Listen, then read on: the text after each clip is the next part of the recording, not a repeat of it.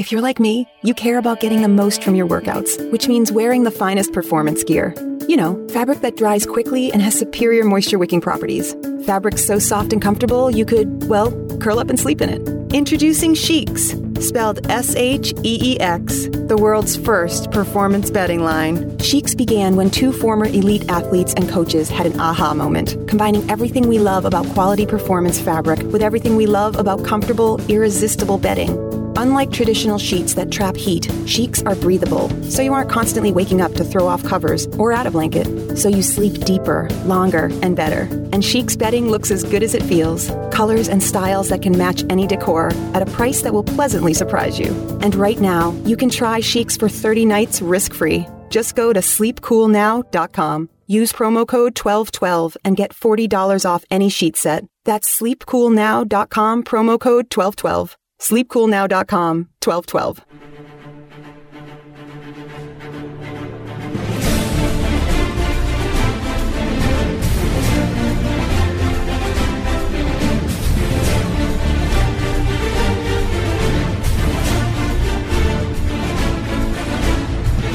This is hour number one of the World According to Zig podcast for this September 10th, 2017.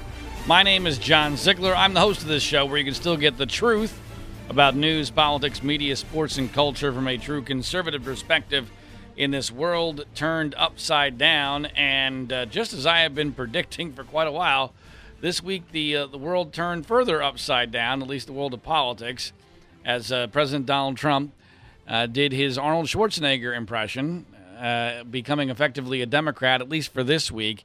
In hour number two, we're going to be joined by Democratic Congressman John Yarmuth to get his perspective on what it's like having a Democratic president now who nobody in the Democratic Party actually likes. So very much looking forward to hour number two and hope you are as well. Before we get to all the Trump-related news, and we will do so, and also talk a little about the hurricane and a whole bunch of other things. Before we do that, I want to talk about a little bit about what happened last week on the podcast and relate it to some news that occurred this week. If you'd missed last week's podcast, make sure you check it out at freespeechbroadcasting.com. Two fantastic guests. Hour number two, Jonathan Schreiber, who's the head of Glenn Beck's media company, the president of Glenn Beck's media company, with a very long, extensive, and honest assessment of not only where Glenn Beck's media empire is, now that they've cut back about 25% of their workforce, but also the conservative media in general. And Glenn actually recommended that everybody in the conservative media in his email take a listen to that particular podcast. So if you haven't yet already, I hope that you will, because you'll learn a lot about the nature of what's going on in the conservative media and really how it relates to where we are politically and how we got Donald Trump and where we're going. That's hour number two from last week. Hour number three from last week. This was interesting. We spoke with the NFL Hall of Famer, Pro Football Hall of Famer technically, and NFL legend Franco Harris of the Pittsburgh Steelers, Super Bowl MVP, four-time Super Bowl champion, Hall of Famer, icon of Pittsburgh. Anyway, he and I have gotten to know each other exceedingly well because of my work on the whole so-called Penn State scandal. He is a Penn State alum. And we've spoken to him before. Actually, he was the first guest on this podcast back in January of this year. And his interview was interesting on a couple of levels. And I asked him at one point about Colin Kaepernick and the protests of the national anthem because of police abuse. And I happened to ask him what would happen if he or somebody on the Steelers back in his day in the 70s had decided to pull what Colin Kaepernick was doing and what others are following in his footsteps and doing with not standing for the national anthem. And Franco said that in his day, Mean Joe Green and Jack Lambert would have taken care of the whole thing. That's a pretty fair assessment, the Reader's Digest version of what he said. Now, that was kind of funny, and to me, it wasn't nearly the most important part of the interview. The most important part of the interview dealt with his attendance of the trial of the former Penn State president, Graham Spanier, and what a complete fraud that was. But the media has no interest in that because that wrecks their whole narrative that everyone at Penn State was covering up for Jerry Sandusky, and it's the biggest scandal in the history of college and blah, blah, blah. which is all just, absurdity. It's just flat out. It's just flat out ridiculous. Yeah, I mean, it's just worse than that, actually. All right, so, but that I knew the media wouldn't pick up that part of the interview.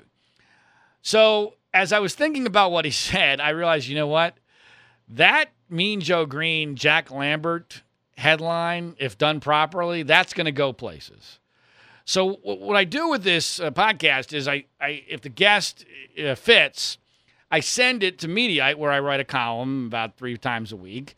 I say, guys, this might work, or you might want to consider this for a news story. And about 90% of the time, they'll do a news story on whatever guest I'm interviewing. And I sent them that particular headline, NFL legend on Kaepernick protests. In my day, Joe Green and Jack Lambert would have taken care of the situation. That wasn't the exact verbiage, but something along those lines.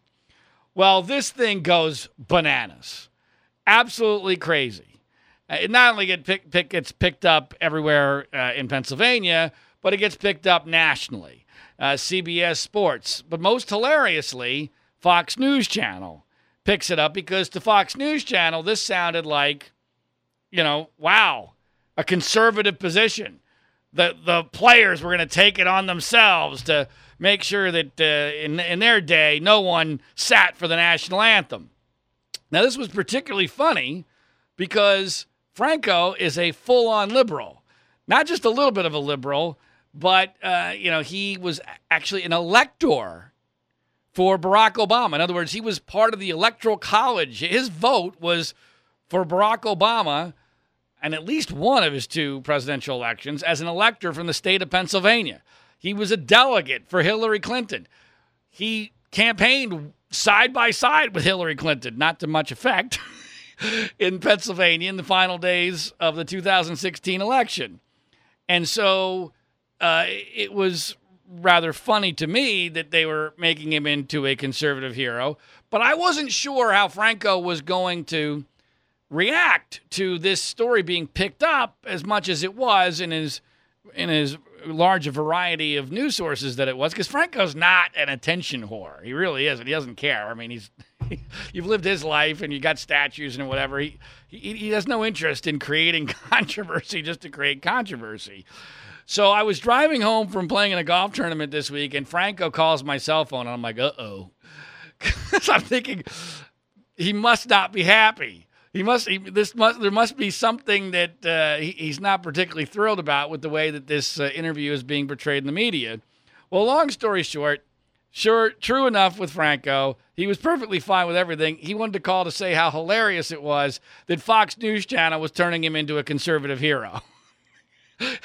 Liberal Franco Harris, that he thought that this was the greatest thing ever, that all his friends are telling him that Fox News Channel, both online and on air, is turning Franco Harris into this great conservative hero. This reminded me, because this has happened so many times in the 5+ years now that I've been on this nightmare of trying to get to the truth and spread the truth about what really did not happen in the so-called Penn State scandal.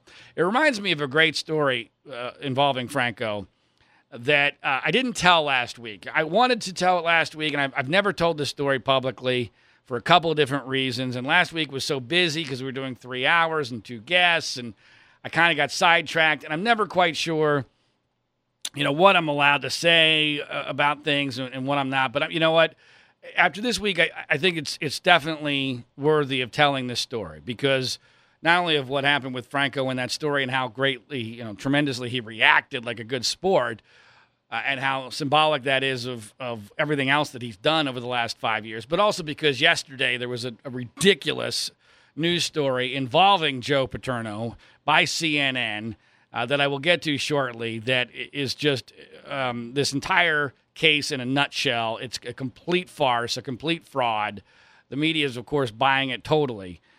But if there was 1/2 hour of my life, maybe 45 minutes of my life in the last 5 years in this whole Penn State fiasco that was the most influential in so many different ways, it was definitely the weekend after I interviewed Jerry Sandusky the first time in prison. So I interviewed him for 3 hours in prison, a half hour on the phone, And, my life was like in complete disarray because I'm having to rethink everything. I'm making a deal with the Today Show to do an interview with Matt Lauer to break the story of the interview and give them the audio clips. But I'm also thinking, wait a minute, this whole story no longer makes any sense to me because Sandusky's not appearing to be anything like what I expected in any way, shape, or form. And I'm on the phone with his wife, Dottie. And at this point, I barely know Dottie at all. And I'm telling Dottie, because I know this because I have it all recorded, not because I even intended to record it, but because I was recording Jerry's phone call from the prison earlier that day, and my phone was automatically recording everything that came in. And I was telling her, which is interesting in retrospect because of how much my perspective on the case has changed since this day back in 2013, early 2013.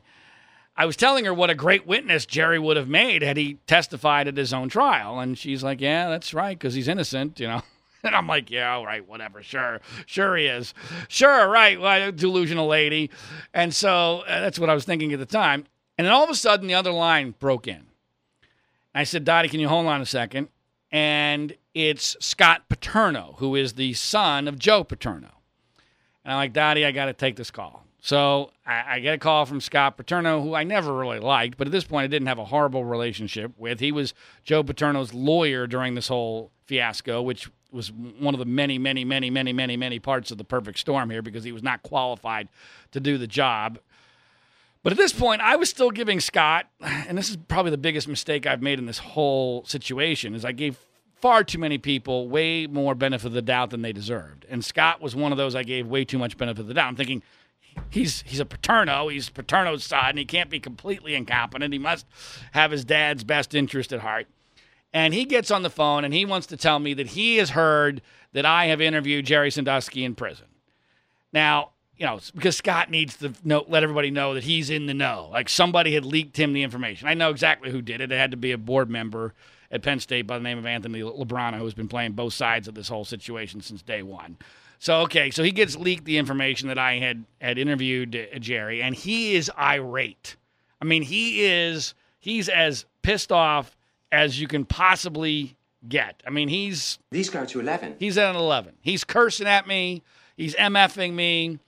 Every word you can think of, because he will not allow the Paterno name to be associated with anything involving Jerry Sandusky having a platform to spew his garbage, and he's a monster, and he had his chance to speak at trial, and all that stuff. And I'm like, Scott, first of all, you have no idea what you're talking about with regard to what my plans are for this thing, because he didn't. He had no idea because I hadn't told anybody. You have no idea what he said, which was fascinating to me. I mean, my first thought was, you're the son of Joe Paterno. Jerry has never spoken about any of this before, and you're not remotely curious about what he said? Not even a little bit? I mean, you don't have to agree with it, but you're not even curious. Your dad's life was destroyed because of this, and you're not even remotely curious about what he said, which told me a lot about the way Scott does things, which would fundamentally changed my view of how this whole thing went down later on. But I still haven't put all the pieces together. Anyway, long story short, Scott starts threatening me. Starts telling me, I'm going to tell Franco Harris that you made a joke about O.J. Simpson killing his wife because she's white.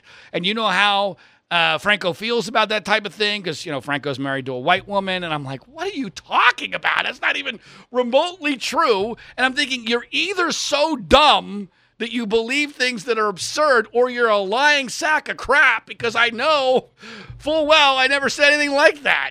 And so my head's spinning, and Scott saying, Penn State Nation's going to not have anything to do with you after I get done, and I'm not going to let anything ever be said negative about Mike McQueary, who was the big witness in this case. And I'm like, what? If you don't let anything negative, whether it's true or not, said about Mike McQueary, who destroyed your father's legacy, this thing's over. So I'm getting all this information in an incredibly short period of time. The phone call's like 18 minutes long. And my head is just ready to explode on so many different levels. But Scott eventually hangs up on me. And I realize, okay, this is going to be a frickin' disaster. This whole thing is going to blow up. I'm going to have to call Franco because Franco's very close to Sue Paterno, Joe Paterno's widow. In fact, they visited Joe Paterno's statue together just before the statue was taken down. I'm going to have to tell Franco to throw me under the bus, and that's going to break up that whole relationship. And at this point, Franco and I don't know each other that well. We've met like maybe 4 or 5 times. He was the star of my documentary film, The Framing of Joe Paterno. You know, we had a good relationship, but it wasn't like bonded in steel. As it might have been, a few years later after being through the wars together. So immediately I get off the phone with Scott after he hangs up, and I call Franco Harris. And I'm like, Franco, I got some bad news. He goes, what's that? He goes, I just got off the phone with Scott Paterno, and he is irate, and he's going to publicly trash me. And I understand your relationship with Sue Paterno and the Paterno family. I totally get it. And I want you to know that you can throw me under the bus, and I'm not going to have any ill will at all about it. And he interrupts me. He says, John, I am independent. You do what you need to do to get to the truth. And he wouldn't let me even talk about it again. Here I am, a frickin' nobody he barely knows.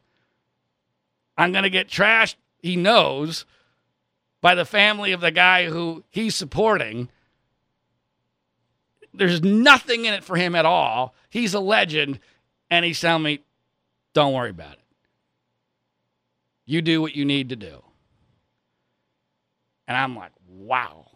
Holy cow. It's the only moment in this 5-year nightmare where anybody has ever exceeded my expectations in their behavior.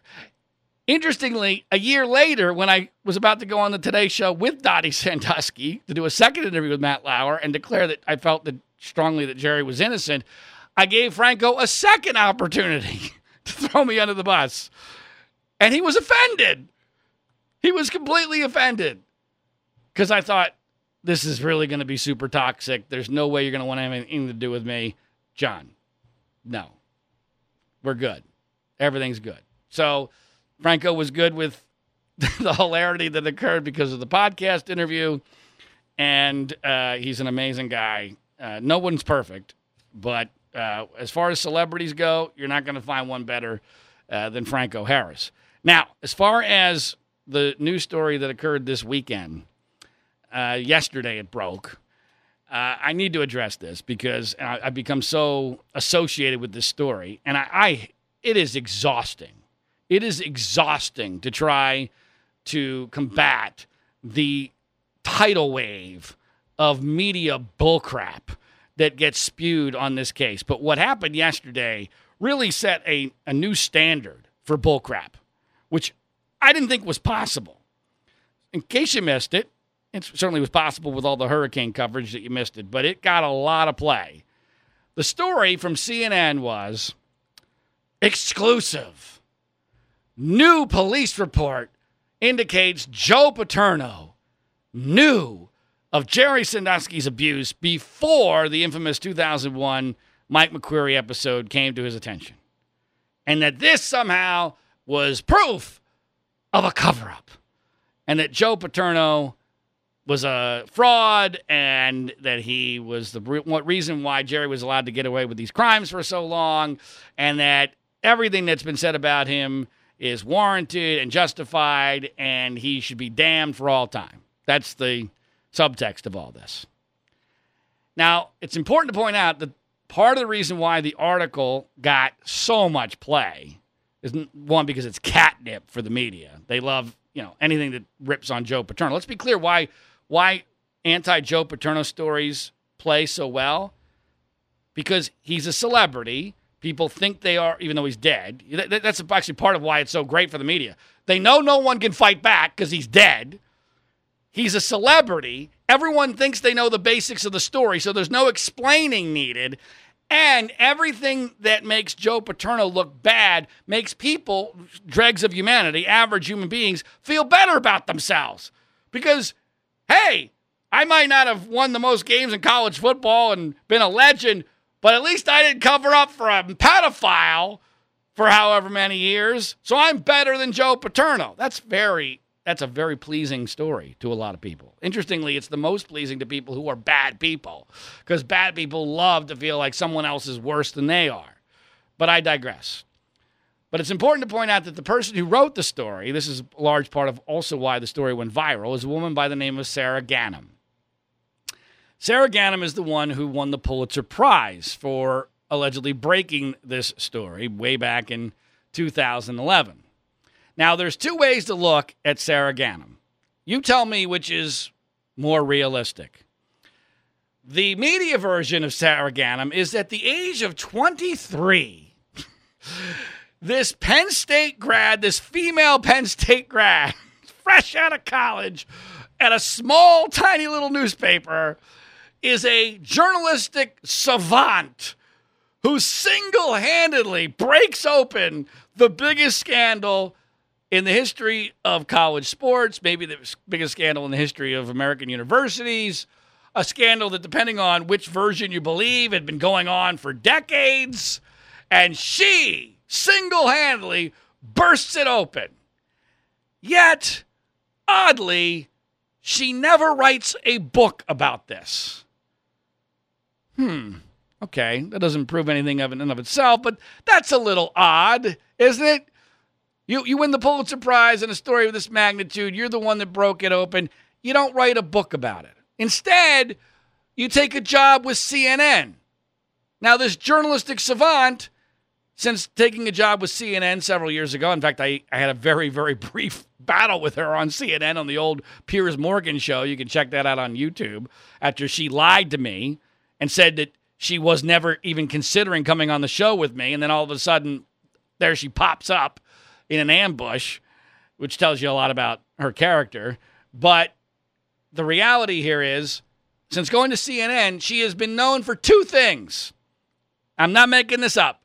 Two things at CNN she's known for: getting a snowball thrown at her while covering a snowfall, and getting caught laughing on air while doing a bit with Wolf Blitzer talking about a horrendous torture/assault case.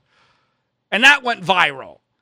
So her two contributions, this journalistic savant, is being hit by a snowball and laughing about torture live on the air.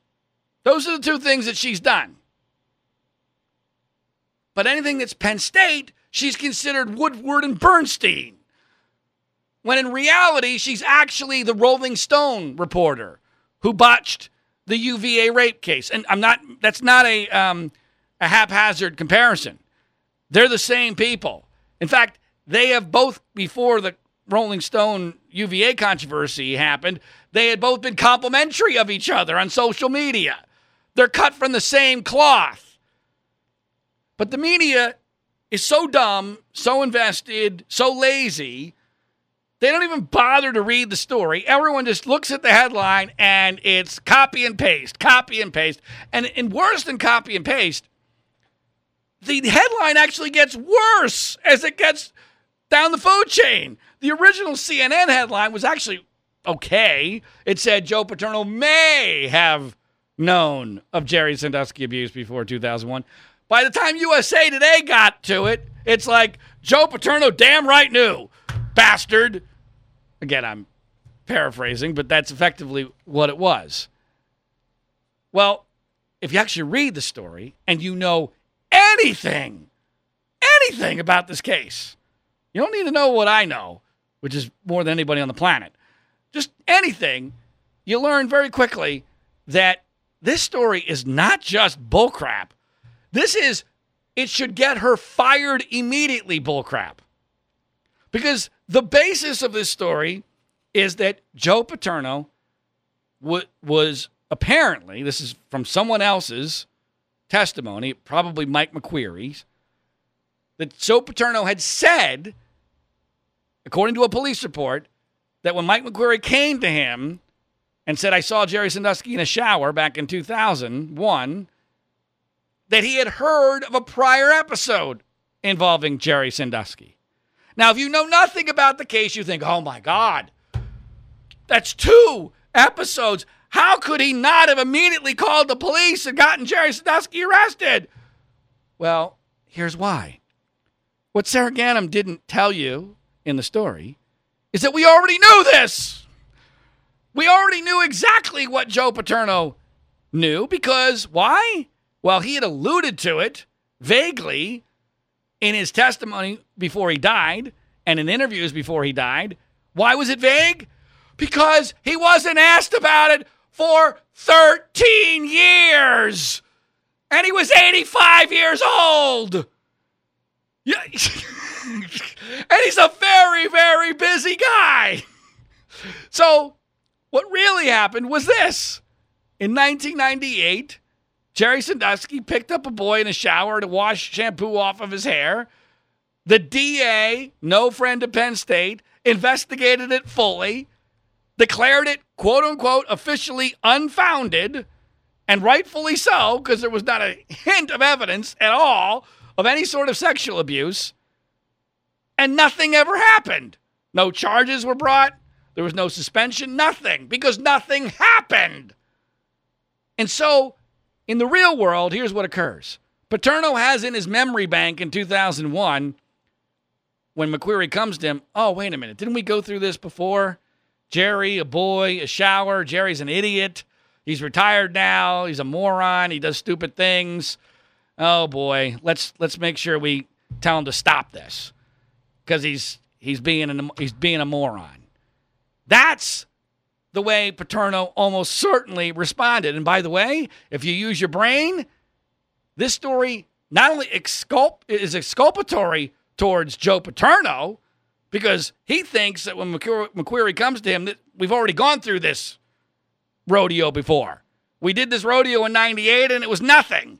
So I'm going to pass this up to the athletic director and the head of the campus police and make sure they take care of it, which is exactly what he was supposed to do legally, as well as morally. But it also is exculpatory to Jerry Sandusky. Why? Because if Paterno is connecting in his brain when McQueary comes to him in 2001 to the 1998 episode where there was nothing, guess what that means in a logical world?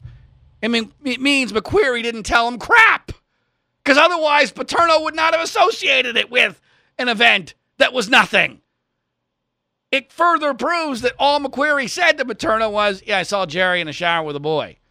And that's why Joe Paterno connected it to this prior episode from 3 years earlier. And just so you know, people always say, oh, but in between, Jerry Sandusky retired. Wasn't that a forced retirement because of that episode? No. Because Louis Freeh, of all people, the guy who did the absurd and discredited Freeh report that was paid for by the Penn State Board of Trustees to justify their firing of Joe Paterno, he found notes. He found notes from Joe Paterno prior to that 1998 episode where Paterno and Sandusky are discussing his retirement. Because Jerry was tired of coaching football. He wanted to devote his life to his charity. Boy, that worked out well. And Paterno wasn't particularly happy with the way the defense was going, but he still let Sandusky coach for 2 more years, which is not what you do if you think you have a pedophile on your staff. That's what you do if you're easing out somebody who you've worked with for 30 years and who was very well known and respected. So if you use your frickin' brains, people, this story is not just a nothing burger. It's actually the opposite. It actually goes to my version of the story. And it's also not new. If Sarah Ganim had attended the Graham Spanier trial, which I did and which Franco Harris did, she would have known that the former athletic director at Penn State already testified to this. He testified. He said Joe knew about the 1998 episode because he was asked about a specific email that had been greatly controversial as to whether or not it was referencing Joe Paterno. Well, he said, yeah. Which, again, in the context of the whole story, not only makes sense, but is also exculpatory. But the most amazing part of this whole thing, which nobody other than me mentioned, is that Sarah Ganim, a year and a half ago, breathlessly reported that she had found a 1971 accuser who got paid a couple of nickels from Penn State, who had claimed that he had told Joe Paterno he was abused by Jerry Sandusky, which is so it's just flat out ridiculous. On so many levels. It's insane. I mean, the story itself is absurd. I'm not going to bother you with the details, but it's laughable. The story is laughable. And Ganim came forward with, the 1971 accuser. Interestingly, she did a videotaped interview with that accuser, a guy who I know who it is, and there's not a chance in the world he's telling the truth. She videotaped an interview with that guy, yet never aired the videotape. Now, as anybody knows anything about media, that's a giant red flag. You tape a video, you do a video with somebody who's a witness who's never spoken publicly, and you don't air that video. There's a reason why you're not airing that video, because there's a big problem. But so she vouched for the 1971 story. Interestingly, she didn't vouch for it until there was political cover to do so, because other stories were coming out from 1976, which was somewhat similar. But here's my point. Pick a lane, Sarah. Your story from yesterday cannot be true if the 1971 story is true. It cannot be. They're completely incompatible with one another. They're totally different narratives. So which is it? Did you buy into a lie in 1971? Let me, spoiler alert, yeah, she did. She bought into a total lie. And interestingly, her source on that just happened to die last week. So it's possible that she might be a little bit nervous that accuser, who I now believe is going to be far more free to potentially recant his story, because the guy who put him up to it is dead.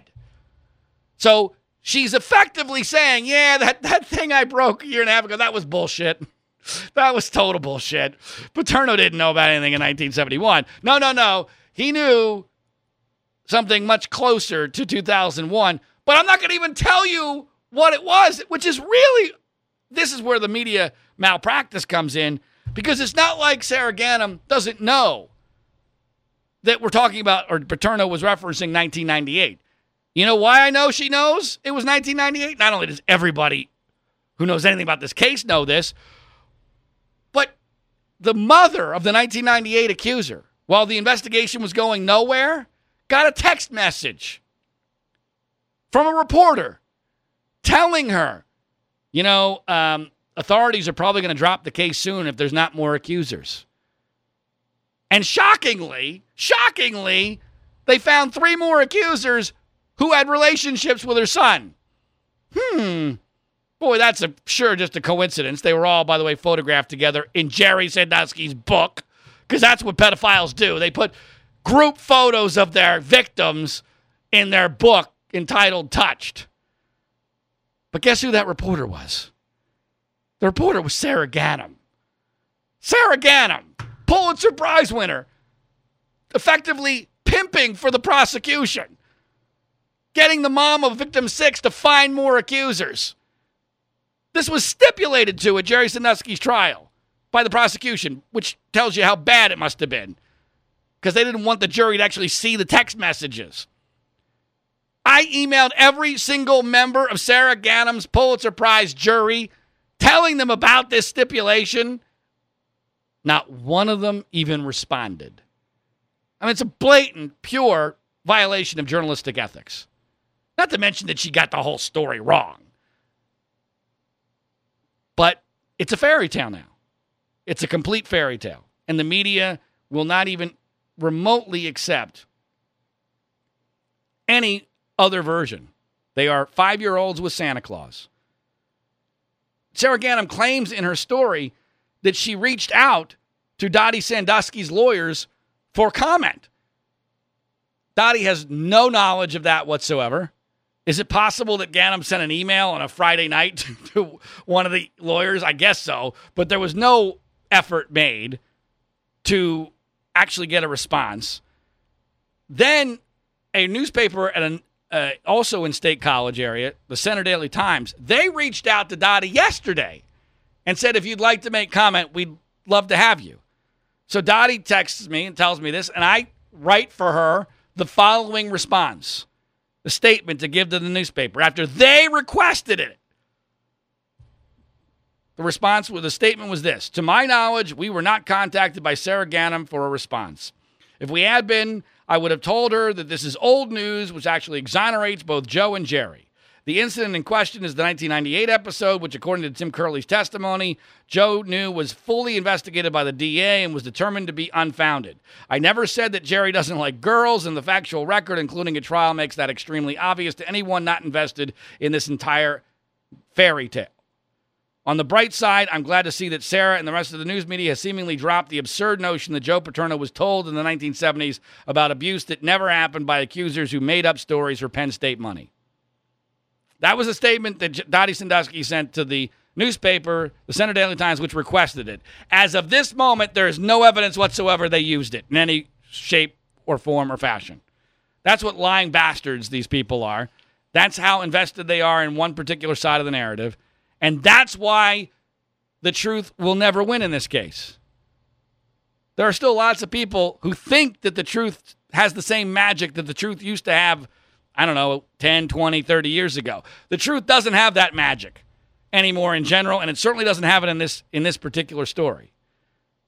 Because everybody on the other side, everyone in control, the political forces, the media forces, the abuse rights activists, all those people, they are completely and totally invested in a myth, and they will not allow the truth to come out in any way, shape, or form. And folks, it's not close. That's the most important thing you need to understand. I would not have devoted my life to this thing to the extent that I have over the last 5 years over reasonable doubt or something that just I had questions about. No.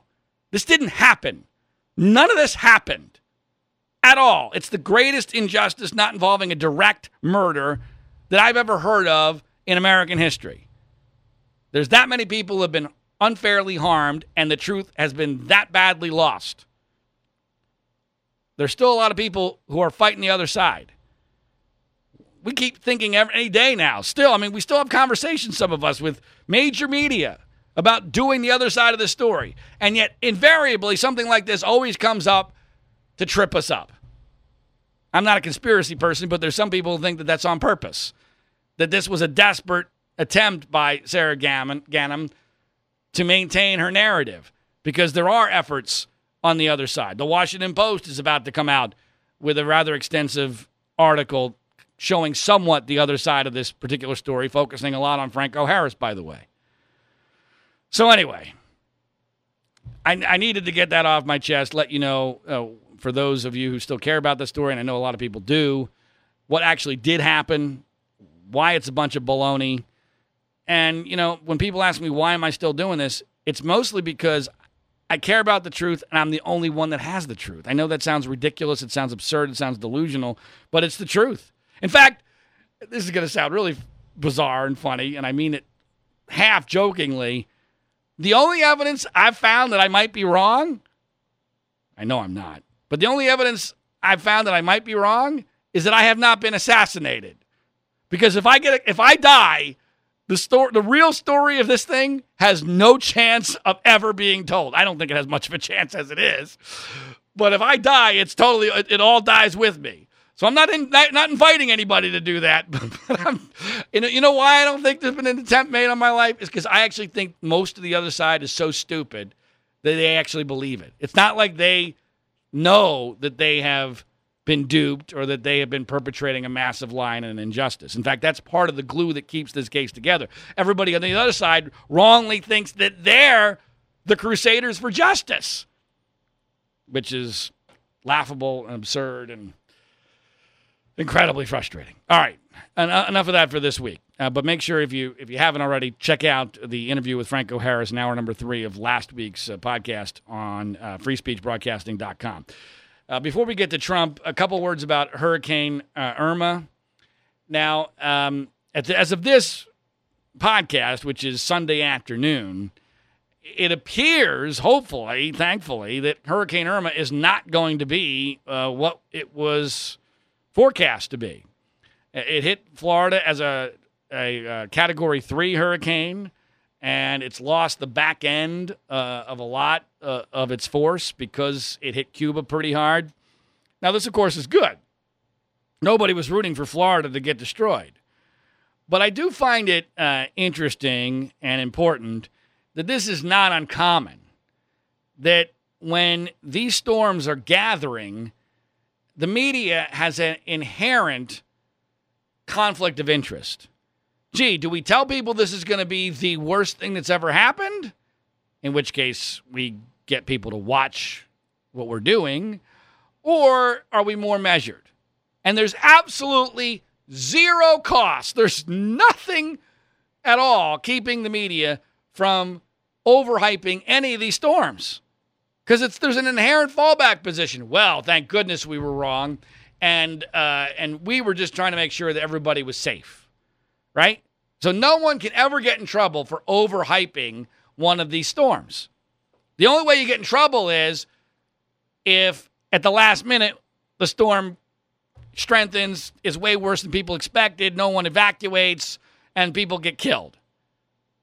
So inherently, you're always going to have authorities, politicians, and weather people side on the perspective of this is going to be catastrophic. And part of what led into that narrative here, of course, was we're coming off of Harvey. So the global warming, climate change people are like, oh my God, this is it, proof. We've been waiting for this for years. We've been telling you there's going to be increased hurricane activity with increased intensity, and we just had this horrendous Harvey, and now right on top of it is Irma, and it's going to be the biggest hurricane of all time. That's part of it. So there's a political motivation. There's a ratings motivation. There's a safety motivation. And then there's also the size phenomenon. People are so enamored with size.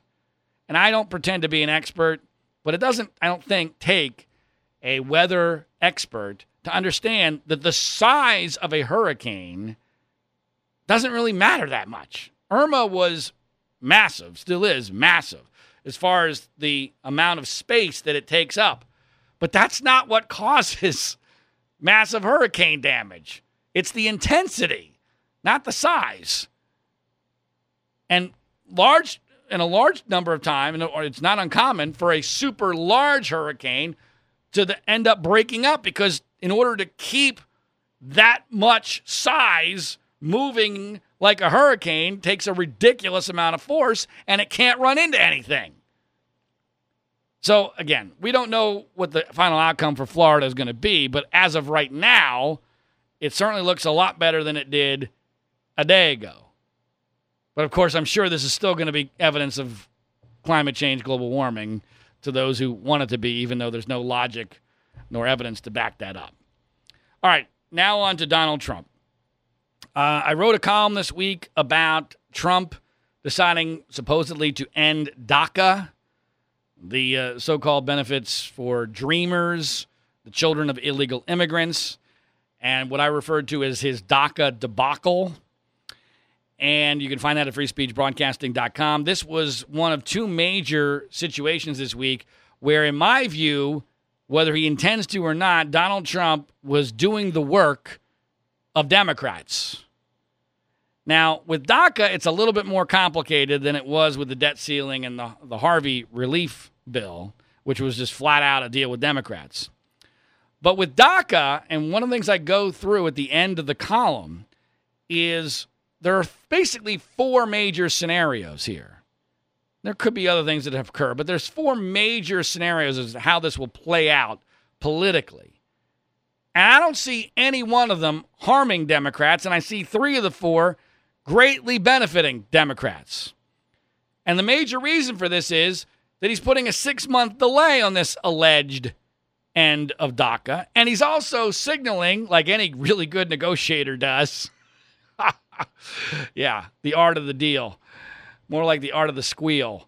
The reality is that Trump is a horrible negotiator because he's already made it very clear he's bluffing. He couldn't have been more obvious that he's bluffing. He's already tweeted that if Congress doesn't fix DACA in 6 months, that he'll revisit it. What does that mean? That means that there's really no impetus on Congress to do anything if they don't want to because Trump's going to wimp out. Trump's not going to end DACA. It's not in his DNA. He's not that confrontational. He doesn't believe in it. We have statements from him, including very dramatically in 2012, supporting DACA. What his fans don't understand, because they don't want to, is that his immigration stance during the campaign was all a charade. It was all just a way of duping the same people who bought into his birther bullshit. That's what this was about. Because he knew that was the easiest issue for him to differentiate himself from the 15, 16 other Republican candidates, because the other 15 or 16 candidates knew that if they took a super strong stance on illegal immigration, that they could never win the presidency. Boy, how'd that turn out? So Trump had nothing to lose. He decided to just take Ann Coulter's book and appeal to that segment, knowing that in a field with that many candidates, all he needed to gain traction was about 15, 25% of the vote. And at first, that's all he had. But then he uses that as leverage to get all this media coverage, which increases his vote, which puts him in the center of the stage during the Republican debates, makes him the center of attention. He's totally different than everybody else because he's telling everyone to go screw themselves. Everyone loves it. No one has the balls to take him on because they think he's going to fall apart on his own and they don't want to offend his voters. And it's the perfect storm. But it's not because Trump actually believes in it. Trump has absolutely no interest in doing 90% of the things that he said about illegal immigration. There's been no deportation forces that he promised, even against the so-called bad guys. There's not been one brick of his great, beautiful wall that's been built. I know that Trumpsters will tell you, oh, illegal immigration is down. That's only because Mexicans are hesitant to come for a short period of time. It's not because of anything he did. You think that's going to change long term? No, he's done nothing to fundamentally change the illegal immigration problem in this country. I know. I live in Southern California. And nothing has changed here at all. Nothing. And as far as this notion that somehow dreamers are going to get deported, give me a break. There is no way. The media won't let that happen. It's just not. Trump doesn't have the balls to do it, especially here in Southern California. The children of illegal immigrants are treated better in many ways than citizens are. That's not hyperbole. That's a fact. And you know why? I know it. I've witnessed it. Until recently, my wife was teaching at a school with a huge percentage of children of illegal immigrants, and probably some illegal immigrants themselves. I have witnessed this firsthand. It was one of the scariest things I've ever seen. I thought I was going to view a concentration camp for future Democrats. I'm telling you, this is what you see when you go. You see almost every kid is Hispanic, which I don't care. I couldn't care less about their race, but it's politically relevant. They're in uniforms paid for by the taxpayer. They line up for their free breakfast and their free lunch every single day. All of them. All of them. Because once you reach a certain percentage of people eligible for the free lunch and breakfast program, it's free for everybody.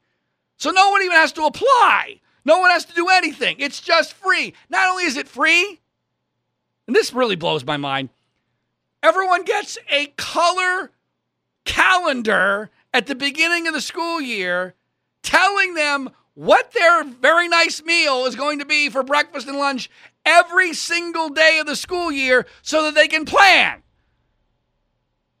This calendar alone had to cost tens of thousands of dollars to make sure. Now, I was amazed it was in English.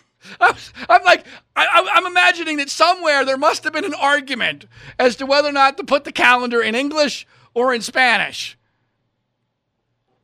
Soon, I'm sure it will be in Spanish. And that's just the tip of the iceberg. Not only do they get free everything, they actually get instructed how to use government programs to get more free stuff. I'm not exaggerating. I'm telling you, this is the way it is. They are educating these kids, one, not only how to milk the system, but two, they're educating them for a lifetime. There's an expectation that the government will provide everything for them.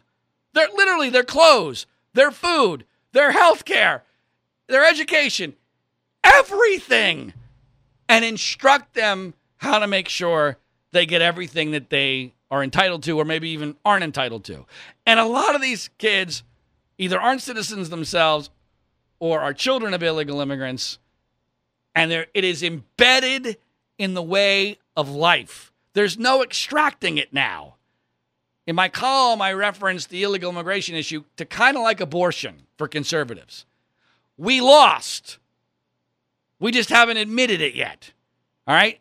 It's never going to change because we keep going in the other direction and the demographics keep working against us.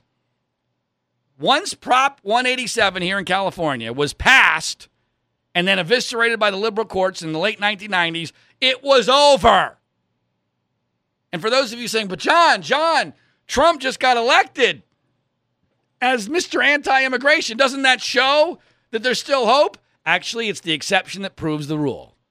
Because, one, he lost the popular vote by 3 million votes against the most horrendous candidate in modern American history, Hillary Clinton, but also because he's done nothing. Because even he, getting elected with Republican majorities in the House and the Senate as his signature issue, has done squat, nothing. So if even Trump is going to do nothing on this issue, there's no hope of ever going back on this. It's not going to happen. So to me, the DACA situation is much ado about nothing from a policy standpoint, but politically, because of this 6-month delay, it's a gift to Democrats. Because if he were to get rid of DACA, which I don't think he will, in the middle of an election year, 6 months from now, that's horrible for Republicans. And the only way he decides not to get rid of DACA, or the most primary way decides not to get, the most likely other scenario is that Congress passes something super liberal, which he then signs, which is actually worse than what Obama did with DACA, because then it's law. So Trump campaigns promising to end the executive order of DACA, Obama's allegedly illegal executive order, and effectively there's a very good chance he's going to make it law with no concessions in return. Why no concessions? Because he's already said he's bluffing.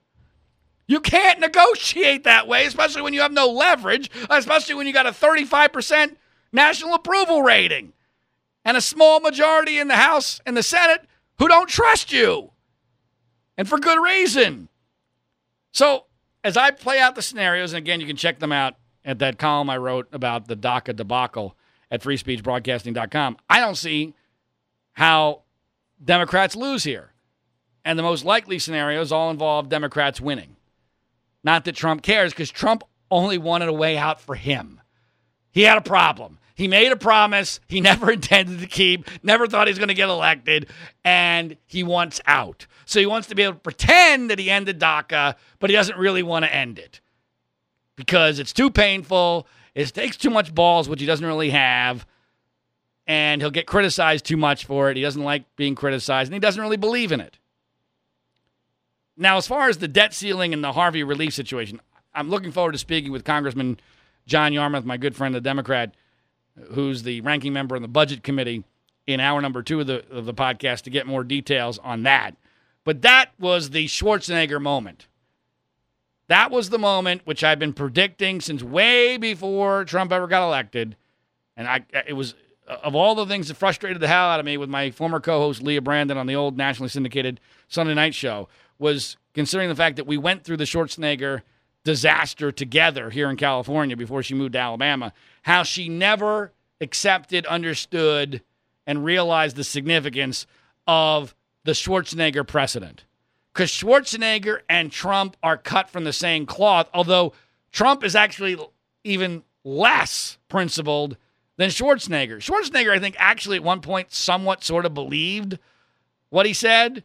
He just got, into the fire and it was too hot for him. And he realized he had two choices: go down as a disgrace as a Republican, or he could turn into a Democrat, get reelected, and declare victory. And that's what he did. And I have said time and time again, that's what Trump is going to do.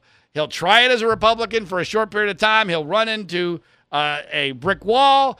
And then when it suits his purposes, he's going to flip.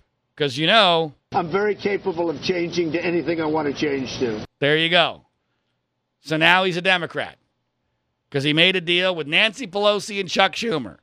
And the conservative media just sat on their hands and go, well, we don't blame him. It's those Republican cucks that forced him to make a deal with the people we've been telling you are the devil for the last 2 decades or more. It's just so absurd. It's just flat out ridiculous. It's sad. It's sad what has become of the conservative media. But this is right out of the Schwarzenegger playbook in every possible way. Where it goes from here, I'm not 100% sure. That's why I want to talk with Congressman Yarmuth in hour number 2, which we will do shortly. A couple other things in this first hour of the podcast. I also wrote a column for Labor Day, which you can find at freespeechbroadcasting.com, about Amazon and the impact that Amazon is having on the workforce. And it's an interesting column. It's worth checking out. But what was most fascinating to me was, I was taking on Amazon pretty hard, even though my wife loves Amazon. I mean, my wife loves Amazon way more than she loves me. It's not close. She would probably be the first to acknowledge that. Amazon makes her life a heck of a lot better than I make her life. I'm not kidding. So I write this column, and what was really the most noteworthy element of it was I got immediately contacted by some corporate hack at Amazon wanting to speak to me, some corporate communications guy wanting to speak to me. Now, to me, this was like the ultimate proof that I was onto something, right? Because if my theory is that Amazon is this ultimate wolf in sheep's clothing that eventually is going to take over the world and then screw us all when they have no competition. Well, if that's really their theory, their philosophy, their plan, then you would be very concerned about that narrative taking hold, right?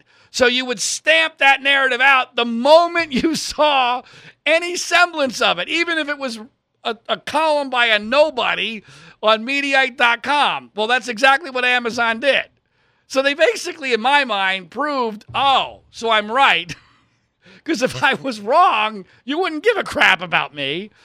And we had an interesting conversation for about, 15, 20 minutes. He sent me a bunch of bull crap about how wonderful Amazon is, how they're not really impacting jobs.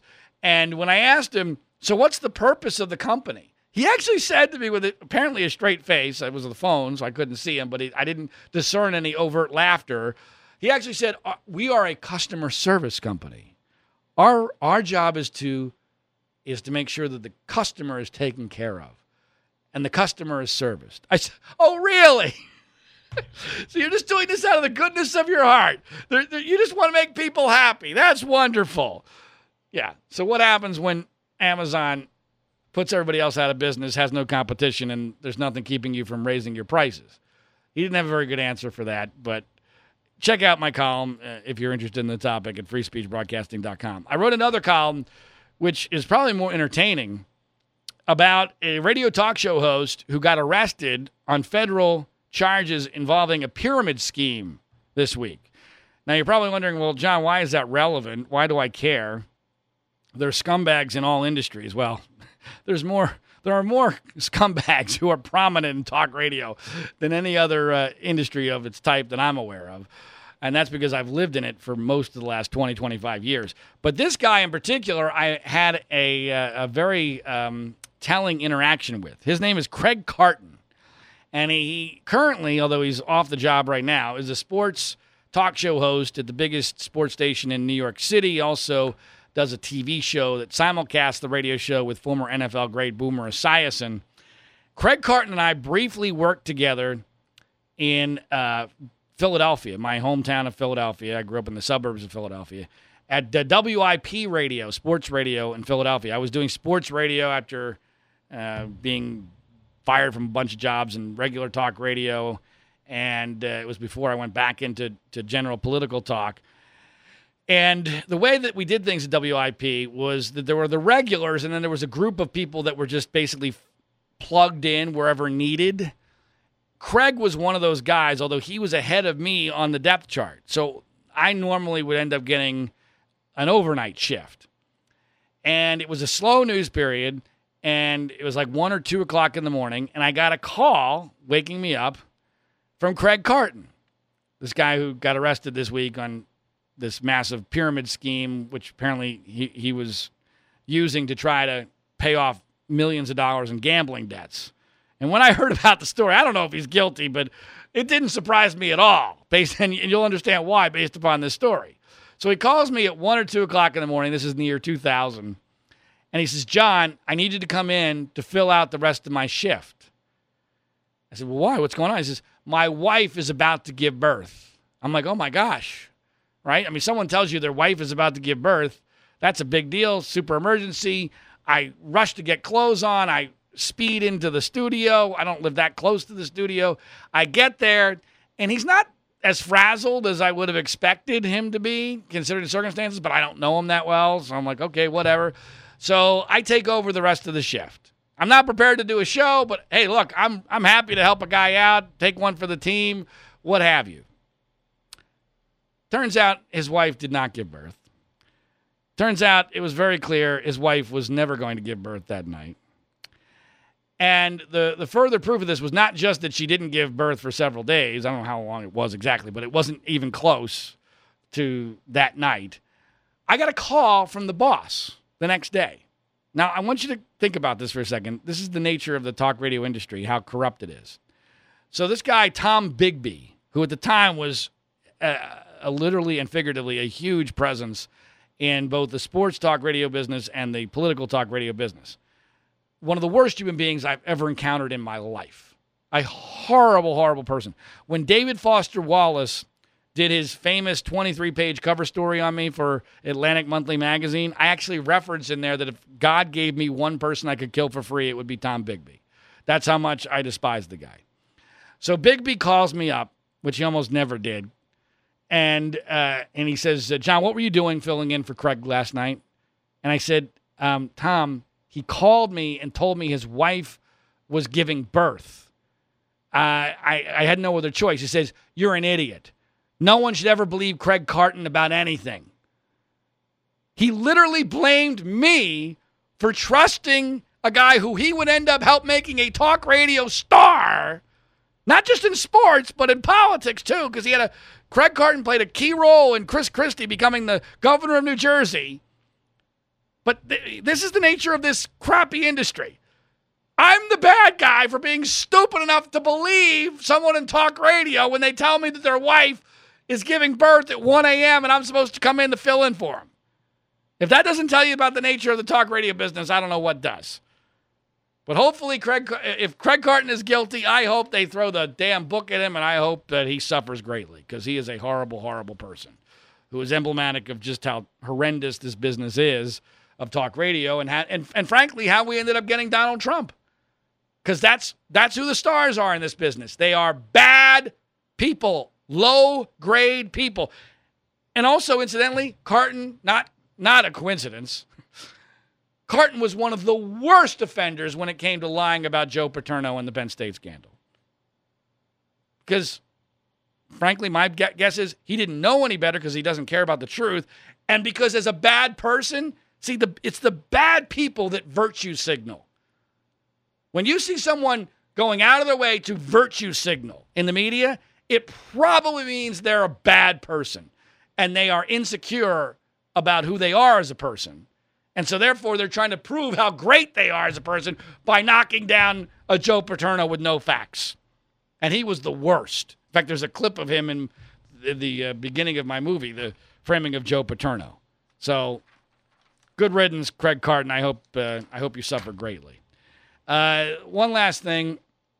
This is a weird weekend for me every year. I know it is for a lot of people because tomorrow is 9/11. Obviously, the 9/11 anniversary to anyone, over the age of, say, 25 is a big deal. It is for me for a couple of other reasons. One, I did my first movie about 9/11, or about a movie involving 9/11 called Blocking the Path to 9/11. I also met my wife publicly on 9/11 because she was a guest on my radio show on KFI in Los Angeles on 9/11. September 8th is my deceased mother's birthday, and September 9th is the day that she died in a car accident 23 years ago. So there's a lot of anniversary date stuff going on this weekend, but I did want to at least mention 9/11 because, and maybe it's just me, partially because of the hurricane, partially because it's the 16th anniversary, partially because it's on a Monday. This year's 9/11 anniversary feels to me like the first year that it's in the history books, that it's no longer really part of our current experience, that it is in the past. I've had a similar experience a couple times. I remember going into the Reagan Library soon after Barack Obama was elected. And I've always felt, because, Reagan was my first major political hero. I was 13 in 1980.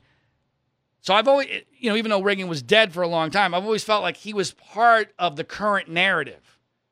Like that Reagan was still relevant in today's world.